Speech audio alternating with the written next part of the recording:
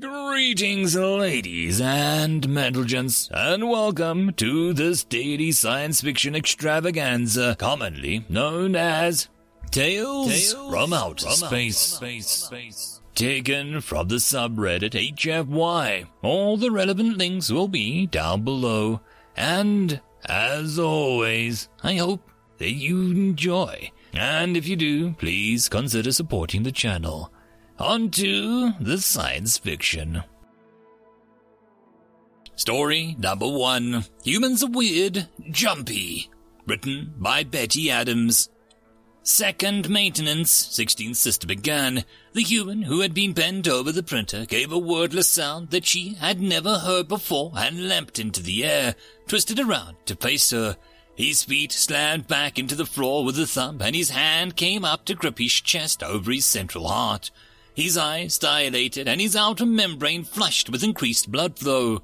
His powerful bipulmonary lungs forced the atmosphere through his flaring nostrils membranes. Second maintenance assistant, 16th sister, tried again. What has frightened you? Her own antenna now frilled and extended to the full extent now that she could not detect any threat in a well-lit maintenance bay. Nah, the human said, drawing in a single gasp of air that seemed to still the rest of the symptoms. No threat, just, He stood up and shook out his limbs. You just startled me is all, he said, twisting his face into what she assured was a friendly gesture. I, startled you? She asked in surprise, her frill slowly lowering as her antennae curled. Well, he corrected himself and glanced back at the item printing.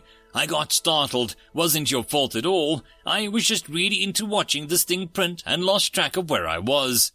16th sister stared at him as her antennae slowly curled and uncurled. So, what do you want? He asked with a grin.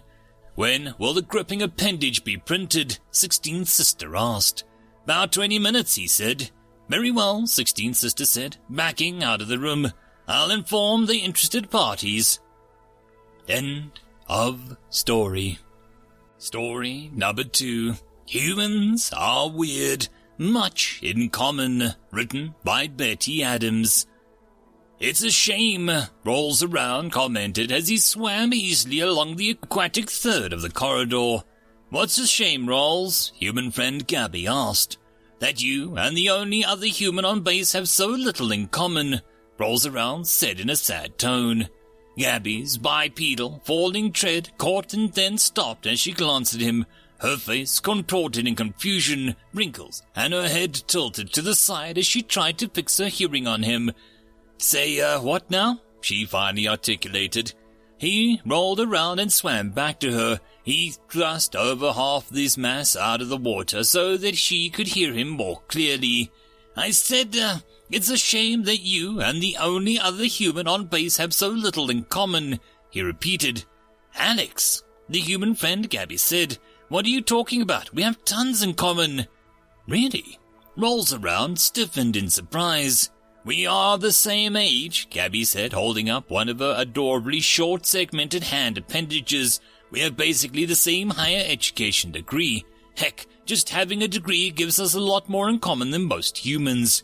We have basically the same ethnic makeup. She dresses and grooms basically the same way that I do. Honestly, I'm thinking of having our genetics compared because it wouldn't surprise me at all if we were fairly close cousins one way or another. We have tons in common. What on earth gave you the idea that we didn't have much in common? But Rolls Around gave a frustrated roll. You argue over every topic you discuss. Gabby narrowed the fleshy flaps over her binocular eyes and pressed the fleshy flaps over her teeth. That, she finally asked, that is more of us being the same. We have the same contrary sense of humor. You have noted that most of our contradictory statements are utterly, well, bad, basically. I had noted, Rolls Around said cautiously. I assume your fury with each other simply impaired your reasoning capacity. Human friend Gabby's stripes flushed in a sudden concern. If it's freaking out the base, I suppose we can rein it in. That, might be advisable, Rolls Around admitted. Well, thanks for bringing it up, Rolls, human friend Gabby said with a wave. I wouldn't have wanted a verbal sparring to interfere with the function of the base. Someone might have called in the counselors or some nonsense like that. We wouldn't want that. Rolls around, say quickly, "I'll see you tomorrow, human friend Gabby." He ducked under the surface of the water and accelerated towards his office. He might be just in time to delete the message to the core interspecies counseling office before the next data dump. End of story. Story number 3. Humans are weird. Human nonsense. Written by Betty Adams. I really think it's just their pattern-seeking manifesting, Twistunder insisted for the 3rd time. No one was really satisfied with his answer, least of all him. However, no one in the huddle of ungulates around the datapad argued against the assertion or offered any better explanation. Twistunder ran his best sensory appendage over the screen again, just in case he had missed some detail in the image. He hadn't. "Perhaps we are missing the details due to visual differences," one of the physiologists suggested. "I mean, the meaning might be far simpler than we are assuming." "Well, that is a given," another pointed out. "All of the charcoal-based iridescents are the same color, or rather lack their color to them." "Black lines," the first agreed. "It makes it hard to say how much we should read into the details that we can see, but they cannot." "Even though they created them," the third said. The huddle fell silent again. Someone absently stroked Twistunder in a comforting gesture, and he returned it. "Cuddle puddle," Twistunder muttered. "Say what?" inquired one from the bottom of the pile. "I speculate that this," Twistunder lightly touched one of the more confusing images on the screen, "indicates that what we are doing now, a communal huddle. They have labeled it a cuddle puddle." The hum of thoughtful consideration ran through the huddle as they considered the massive lines that the human had drawn. "It does have the right number of appendages," someone offered, "approximately, if I am seeing it correctly." "The question is," Twistunder finally stated, "is this an honest attempt at training material, or is it a joke?" The huddle fell silent as they examined the primitive visual representations. Twistunder detached himself and mimicked the first entry, twisting under himself into a tight and uncomfortable circle. "Bagel," one colleague read from the sheet. "Small friend is lonely. Apply pats." Simplistic, Twistunder observed, but not inaccurate. "I wouldn't mind a human attempting to physically comfort me if I were in that state, honestly," another observed. He curled his appendages under himself and let the notochord relax.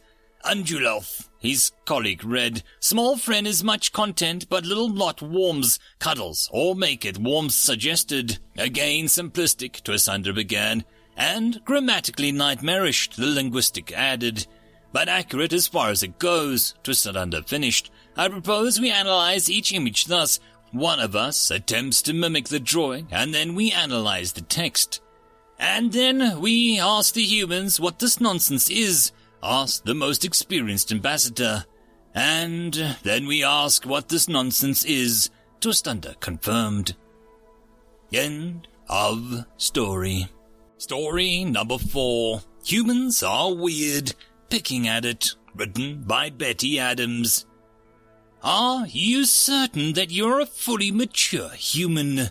Third cousin demanded as she adjusted the bandage over the laceration. "That's what it says on my papers," muttered the current patient. "What papers?" third cousin asked, "and may I verify that information?" The human rolled his strange, mobile eyes in their sockets, and third cousin had to fight to keep her frill flat on her neck. That was simply disgusting. The species without eyes was confusing enough. A species with eyes that rested so loosely in their sockets that they looked like they could just pop out was horrifying. Given that there was actually mandatory training on what to do when human eyes were jostled out of their sockets, she could only assume it did happen often enough to require such training. She shook the disturbing mental image off as he spoke. "Papers are just an expression for my database entries," he said, "and yes, I am a 36-year-old human, frontal cortex fully formed and all that." His hand came up from where it rested on the medical berth, and a single finger reached out for the bandaged area on his face. Third cousin flared her frill in a near rage and grasped at the hand in a fury. He had a typical human strength, so she had no hope of controlling him physically, but the touch did remind him of her order, and he blushed in embarrassment. "Sorry," he muttered. "The laceration was of no consequence when you first acquired it," she informed him. "There was no chance of infection, and your bizarrely efficient healing factor would have closed it within days.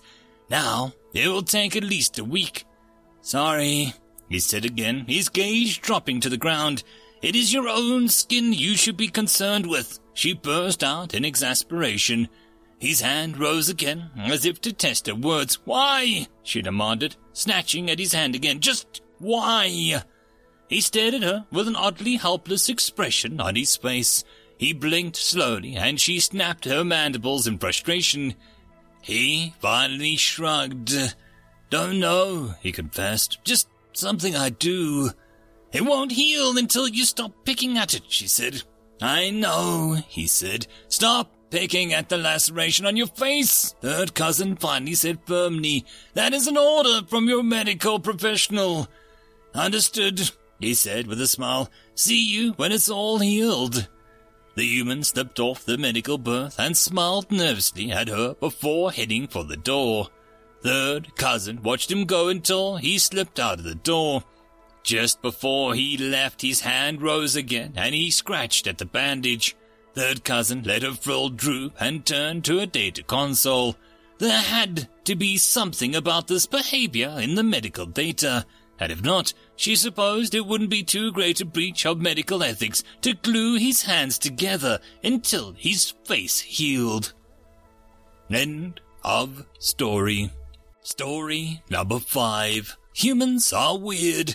Call and response.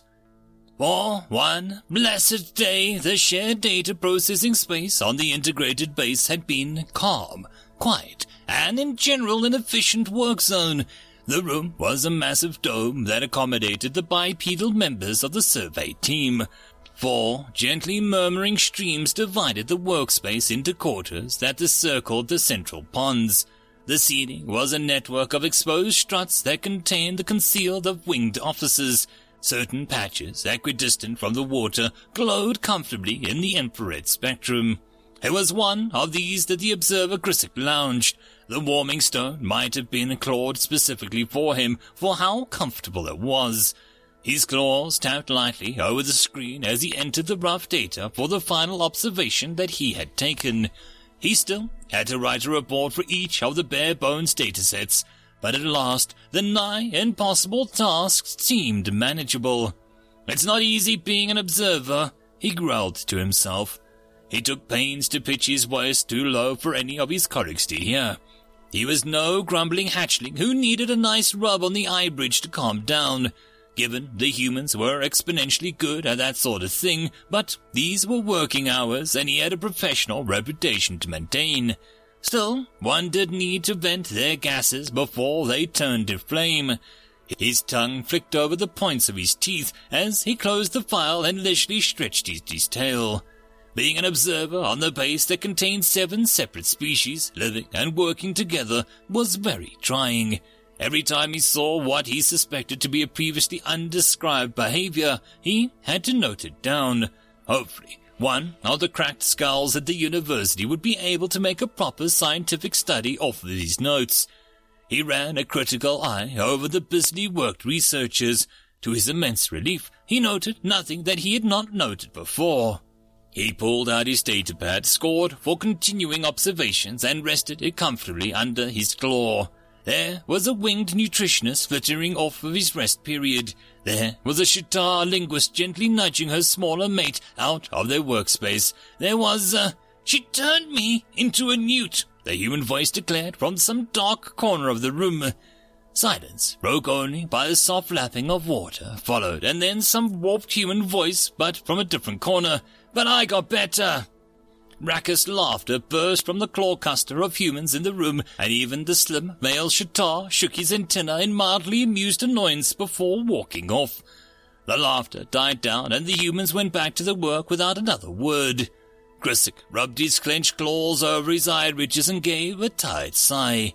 He pulled out a new report section and sent it out a prayer that the university would send him an assistant. End of story. And that, my friends, concludes this dose of science fiction fun.